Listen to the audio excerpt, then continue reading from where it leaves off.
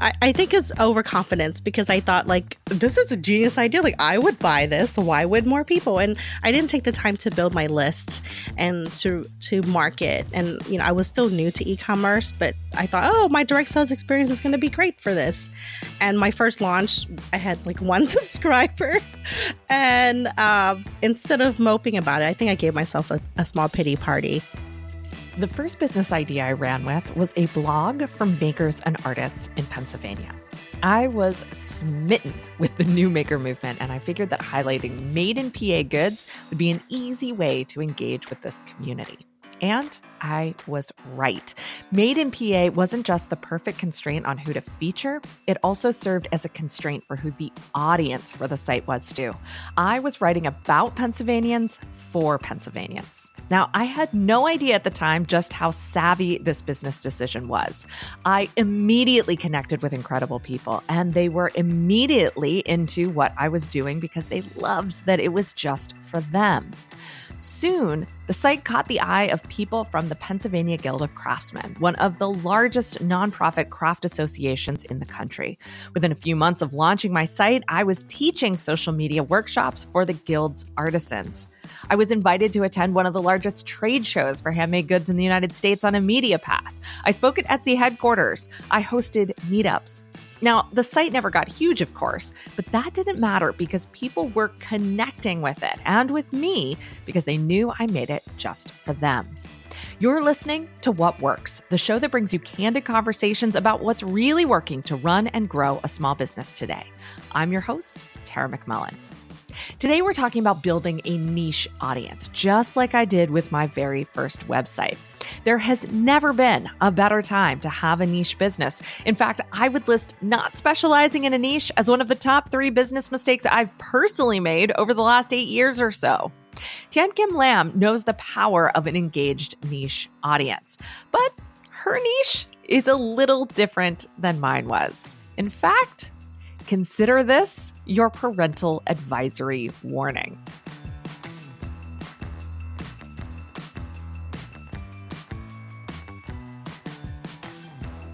Tian Kim Lam is the founder of Body Bookworms, a subscription box company and virtual book club for women who prioritize pleasure. She took her love for romance books and experience selling adult toys and turned it into the subscription service she would love to buy, knowing there was a niche audience out there who would think the same thing. Tian Kim and I talk about her initial challenges bringing the subscription box to market and what's working now to connect with her niche audience. We talk opt-in incentives, author partnerships, content marketing, and Facebook groups. Now, let's find out what works for Tian Kim Lam. Tian Kim Lam, welcome to What Works. Thank you so much for joining me today. I'm really excited to be here. Yeah, I'm excited you are here, and I am excited to talk about this topic because I think that, so many people think that building an audience looks like going after sort of the mass market or making your message as palatable to as many people as possible. And what I love about what you're doing is that there is such a big market opportunity behind it. And at the same time, it is so incredibly niche and your message is so focused and who you're trying to attract is so focused. But before we get to all of that, let's start closer to the beginning. How did you get the idea for Body Bookworms in the first place? Body Bookworms was this mashup between 2 things that I love, which is reading romance books. I've been reading them since younger than I should be reading them. And when I was in my 20s, I learned about sex toys and I ended up selling sex toys at, like kind of like Mary Kay Tupperware parties. So when I stopped selling the toys, I missed the education component of talking to women about sexual pleasure and their bodies. And I had also started to dive back into the romance world. And I read romance because there's the women in there are independent, they're feisty, and they want to have fun in the bedroom or the kitchen or, outside, wherever they're doing it in the book. And I thought, like, wouldn't it be a great conversation starter to read a romance book, talk about the sex, and then provide a pleasure product that can help the readers explore what the same characters are doing as a way for them to try something new. I love that. Now, you chose to go after that with a subscription model. And, you talked about two kind of approaches to this industry that are tried and true. Like, I can tell you from being a bookseller for 5 years that I just the amount of people that would come through the romance and erotica sections was mind blowing to me at the time because it was very new to me. But wow, there is such a big business opportunity there. And with sex toys, there's a big business opportunity there too. I mean, you can see that, whether it's in your Instagram feed or it's in your Amazon ads or it's in the billboards at the side of the road, right? Like, it's a huge, huge industry.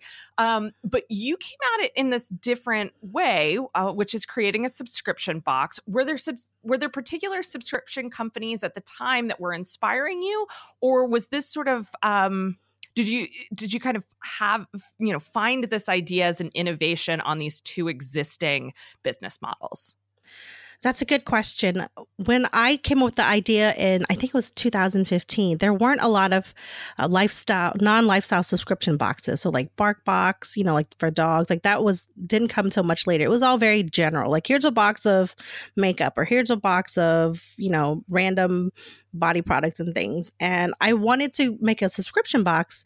One was for the recurring income, but also I wanted to build a book club discussion around each of our boxes. That's the thing, like, people reading is such a solitary activity, and sex is between a very small, group of people, one to, however many you want usually.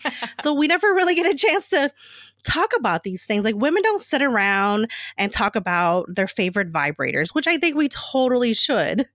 And I wanted to use the subscription model as a way to kind of create that community and that environment that we had these items in common, so that we come together and talk about it, and hopefully would open up conversations to more things. I love that. Okay, so I'm really fascinated right now by sort of the origin stories of these ideas, because I think there is a lot of creativity behind them, but there's also there's almost like a genealogy that you can track of where these ideas come from. And so it sounds like for you were thinking about, how do you create a product for another idea that has existed for probably as long as there have been books, which is book clubs, book discussions. And so kind of this melding of these ideas is what brought you to Bawdy Bookworms, which is such a cool thing to realize and to recognize. Okay, so as I mentioned earlier, I know that the market for erotica is vast and growing, as it is for sex toys. But at the same time, it's really niche. And as you said, it's not something that especially women are sitting around talking about all the time. So did you have any reservations as you were getting the idea started, as you were making those first moves about launching a business into such a niche market? I had no reservations. Actually, I probably should have had a few more reservations so I could have planned my launch better. But I had been selling sex toys for, 12 years. I would pack up my suitcase of vibrators and go to women's homes and tell all their friends about these things. And I think Facebook was still fairly new to me, and Twitter. So I just thought, why not take this, it's e-commerce. I had younger kids. I didn't want to be out every night, selling products. And I figured, well, I already know what I'm doing. My friends know what I'm doing. They think it's awesome. I'll just put it out there. I love that. Okay. So, all right. To this point, I have been defining this as a niche market, but I want to know how you actually define your market. When you think about who your ideal subscriber, your ideal member, your ideal buyer is it someone that we would recognize, or is it someone, and maybe this is a stupid question, but I want to know what your answer is. Or is it someone I don't know. Clearly this topic makes me a little nervous. I mean, this is fun. This is the first time we've done this on the podcast. But yeah, how do you define your market? Oh my goodness. So I market mostly to women and femmes. So because basically, like most entrepreneurs, I found this hole and I wanted to. This is a really bad metaphor for this topic, but I found a scarcity and I wanted to fill it because I needed it. I was reading romance again. It helped me escape from, the crazy mom life. And naturally, like these books are very arousing to a lot of women and you want to do something about it. And I thought, like, I'm not the only person and I know about these products and my friends who would come and ask me about them. And I said, okay, well, here we go. And the thing is, from my experience from selling sex toys, in direct sales, is that there's no typical person who wants to try a sex toy. Basically, it's, I talked to people of all generations who were uncomfortable or the way they were raised, they couldn't talk about this topic. So you would be surprised, like, how diverse our customer base is. If I were like to drill down demographics, like say I wanted to purchase an ad for someone, then I would say most of our customers are between the ages of 25 and 50. And obviously they like to read. But as far as like education and race and, background, like how socioeconomic background, they're all different. We all want to feel good, right? And a lot of us were raised to not talk about sex, to not prioritize our personal pleasure. So I think this is kind of like a reawakening, and having it in a virtual space makes it more comfortable for our community to talk about these things. Very cool. Very cool. So maybe it would be more correct for me to refer to it as a niche product for a vast market. Right. Because romance is such a big genre.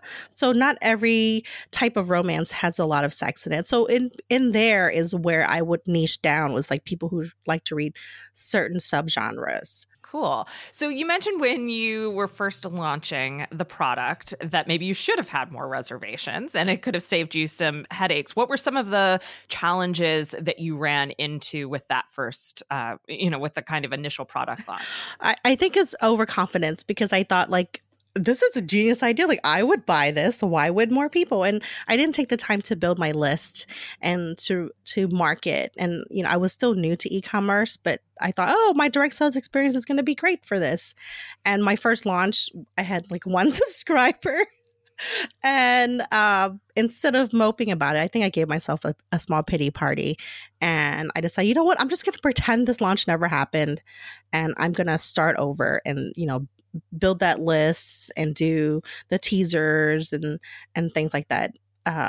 And that got me off to a better start. Okay, so tell us about that. What kind of activities did you pivot to when you realized you were going to have to put in some more work to build this audience? I created an opt-in, right? Because you read all these sites, like an opt-in, and I thought, like, what is it that I'm doing that sets me apart from other sex toy companies? And when I first started, I was kind of marketing the sex toy part more, because I had more experience. I felt more of an expert in that. And I created this download that was called Pleasure Pairings. And I took quotes from romance books that I liked or people recommended to me. And then I would pick a pleasure product to go with it, kind of like a wine or a chocolate pairing. Mm-hmm. So like, read this book and try this toy because they use a similar product, or they do this activity that this toy would be great in. And that became my opt-in to build that newsletter list. And how'd that work for you? I thought it went really well. And people were like, this is such a great idea. I can't believe no one's ever thought about it. And with that opt-in, I was able to partner with romance authors.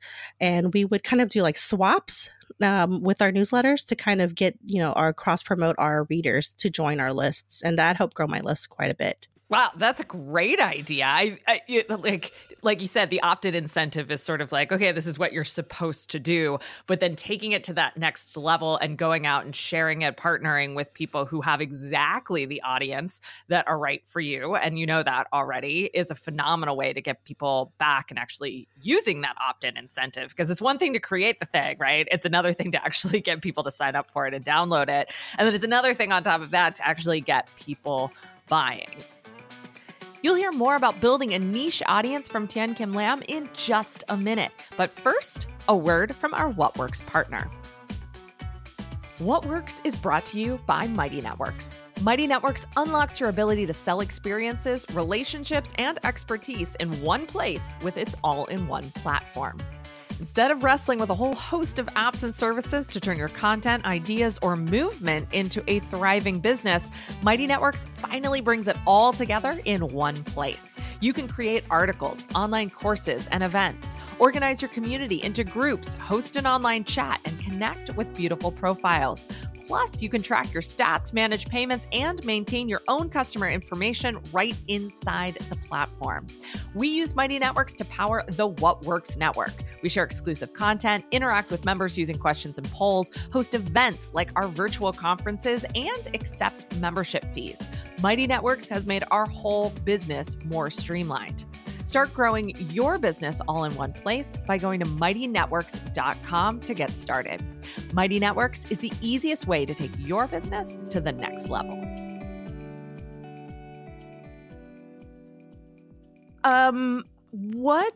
Let's see, where should I go next? Well, I want to learn more about what's working for you right now, to find your audience, but also to find customers as well. Are you still using an opt-in incentive, or are there other things that you're doing now to bring new people in? Okay.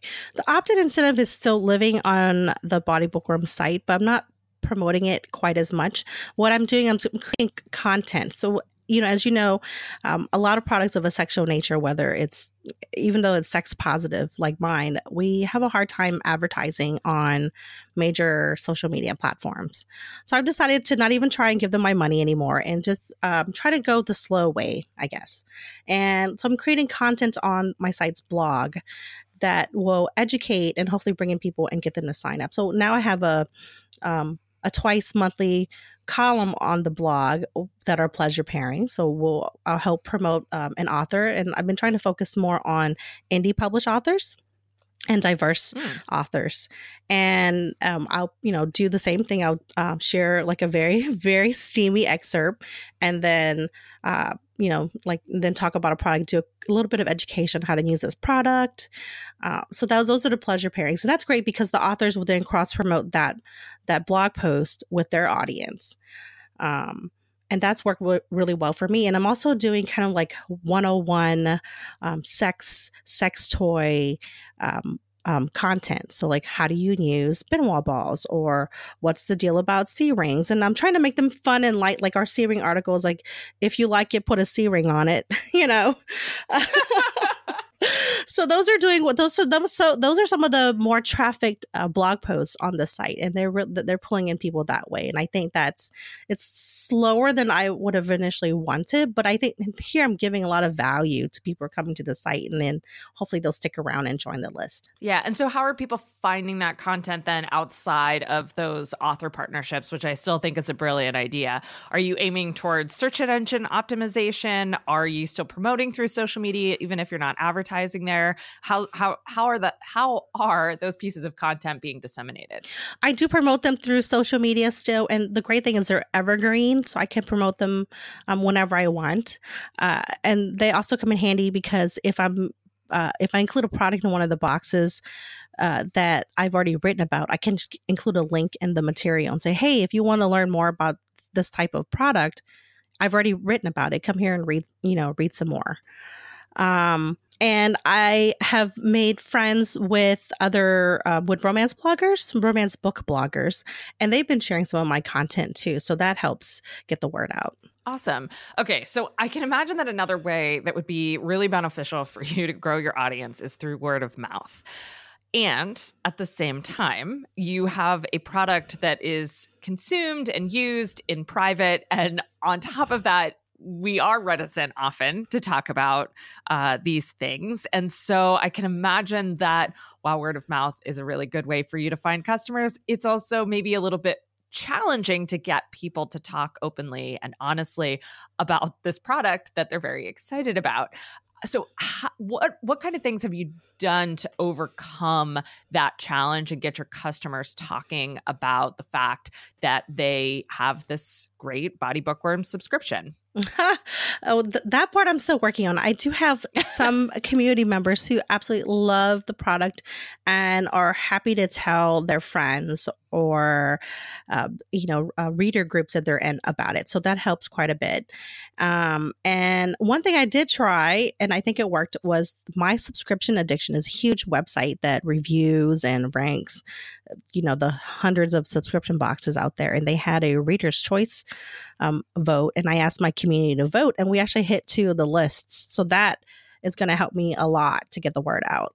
Oh, I love that. That's great because that's a more private way of like recommending a product to someone, or it's being able to recommend it without having to plaster it on your Facebook wall. Right, because people are Facebook friends with their bosses, their church friends, and while they might talk about that privately, it's not something you want to leave permanently on social media. And I get that. Yeah. So we've touched a little bit on this already, but I want to ask the question more directly. What are some of the things that we might be surprised to learn about the people who buy from you, the market that you have, and the audience that you've worked to build? Sure. Like I said before, when I first started, I was focusing more on the sex toys aspect to, hey, here's some cool sex toys and books you can use to, act out the toys you can use to act out the scenes in the books. And I realized that my main audience were romance readers because they were already open. They're reading about sex, explicit sex, and they're open to the topic. And, that's when things started to grow, was when I was focusing on the romance readers and not just people who wanted to try, women who wanted to try sex toys. I niched down even further, I guess, with my marketing. But I knew that romance readers read a lot, but I didn't realize how many books they read until I asked my private community. And we have one person in the group who reads like 400 books a year. Oh my God. I mean, I know. But I think the average in our group is, like 3 to 5 books a week, which is a lot for me because I just, like, if I had a commute, I could probably read more books, via audio. But that was really shocking. I am absolutely floored by that. Right? And I mean, I know. I'm lucky if I can read one a week. My husband reads a lot. Yeah, my husband reads a lot, and he can probably get in more. He'll finish a book in less than a week, but he's not reading that many more, in a week. He maybe he'll finish 2 short ones in a week. 3 to 4 is an amazing amount of books. Yeah, I just bow down to them. I'm lucky if I finish one a week. And they remember what they read, which is great because in our community said, I'm looking for a book that has a secret baby storyline and amnesia. And then people will jump and say, well, try this author and this book. I'm like, holy cow, I can't even remember what I read 2 weeks ago.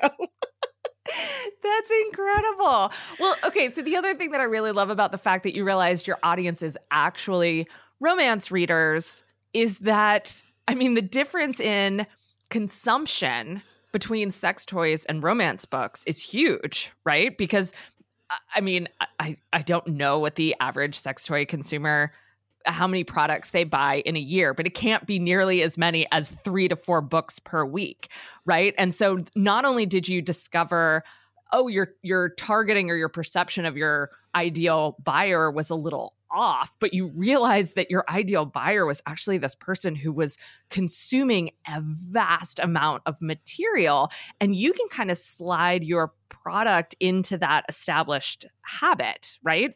Right. I love that. Okay, so you mentioned your private community, and we haven't talked about that yet, but I also know you have if not public, you have a free kind of open community as well, right? Can you tell us about how community building has fit into your overall audience building strategy? I wish I had started I have a close Facebook group called Body Bookworms Insiders. I wish I had started it from the very beginning. Because when you're buying sex toys from someone, even if it comes in a nice pretty box with the romance books, like there's an element of trust. Because you can buy sex toys anywhere on Amazon, And having that community in the space for people to know that I was there, even if they weren't comfortable asking for advice inside the group. I've actually had people message me privately and ask for recommendations on toys. That has that has helped me tremendously, like know what my community wants. I ask them for suggestions on content. They will share, funny things. And that's what I've always wanted. The main purpose of doing this is to make people feel more comfortable talking about sex and to say, it's okay to want to have orgasms and feel good, because our society teaches women to focus on their male partner's pleasure. And this space, I absolutely love this space. I mean, I go into it more than any of my other social media groups. That's awesome. So it really kind of builds on the core mission of your product, which is a great way. Not only is that a great way to kind of bring people together, but it's a great way to make that connection between what they want and what they need and what you're really there to provide, regardless of the product that kind of makes that happen.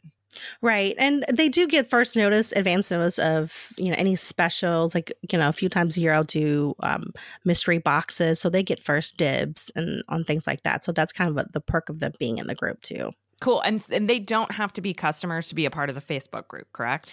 No, the Facebook group is open to anyone who wants to find a fun place to talk about sex and romance. And do you do what kind of promotion inside of that Facebook group do you do? We're a quarterly subscription. So I kind of do these launch periods whenever the subscription opens up for the quarter. So the spring one, things have started going. So I'll share tidbits in there first before it goes onto the mainstream. But it's pretty low promo. Like, people know me they'll ask for me and say, hey, Tin Kim, what do you think about this? So it's a very personal relationship I have with the group. Okay. As we start to wrap up here, I'm curious sort of just how your overall mindset has changed when it comes to going out and finding the people you need to make this business work as the business has evolved. Like you've talked today about how you have your understanding of the customer has evolved. Your understanding of kind of how the product fits into their daily habits or their regular habits has evolved. But I'd love to hear sort of when you approach this from a strategy perspective or when you're deciding on new ideas to try, how has that approach evolved as the business has evolved? Well, I became more involved in the romance reading and writing community. So I've gone to conferences and events and just made myself become part of the community. Like, even though I took a break from reading romance, when I jumped back in, I thought, I don't know what's cool and what's hip and trendy anymore. So let me talk to the people on the ground who know. And then I started attending conferences and networking. And when the authors found out what I did, this is amazing. I want to get my book in your box. So that helped the conversation going and got me my foot in the door for places that I didn't have contacts before. Like I had worked with publishers before in a different way, but none of those people that I knew worked in the romance genre. Yeah, I love your immersive kind of human approach to this. And I think that's sort of been a thread that you've been talking about this whole conversation is just really thinking about the people, thinking about what they need, being willing to interact with people, whether it was at a in-home party or whether it's in your Facebook group or whether it's at a conference, and also just incorporating all of the human partnerships that you have been pursuing at the same time. I think it really shows how far a passion for the product can actually go toward helping you do the things that you need to do to get a business off the ground, Yeah, the romance community is so welcoming. I joined a local romance book club in my area last year, and they had never met me. They're like, come to our book club, and they took me with open arms. And I think that that's pretty much you find a romance reader, and all of a sudden you're best friends because it's such a maligned genre. Like, we love what we read. It makes us happy, and we want to make other people happy and share the love. And that's why I love this community. And for me to be able to be the sex toy expert for them and share these things, even better. That's awesome. So looking toward the rest of this year, what are you most excited about with your business? Oh, well, we've done 2 partnerships this year with publishers. So I would love to partner with an indie writer, maybe a writer of color, and just kind of help. That's my other passion with this business, is to really get the word out about diverse romances. And I want to use this business to help push those people and promote them and help them succeed as well. So that's on my plan for this year. That's fantastic. Tian Kim Lam, thank you so much for giving us a look inside Body Bookworms and how you're building a niche market. You're welcome. I really enjoyed the conversation, and thanks for letting me talk about sex on What Works. So welcome. Find out more about Tian Kim Lam and Body Bookworms at bodybookworms.com. This episode was produced by Sean McMullen. It was edited by Marty Seafelt. Our theme music is by The Shrugs. Find over 200 more candid conversations with small business owners at explorewhatworks.com.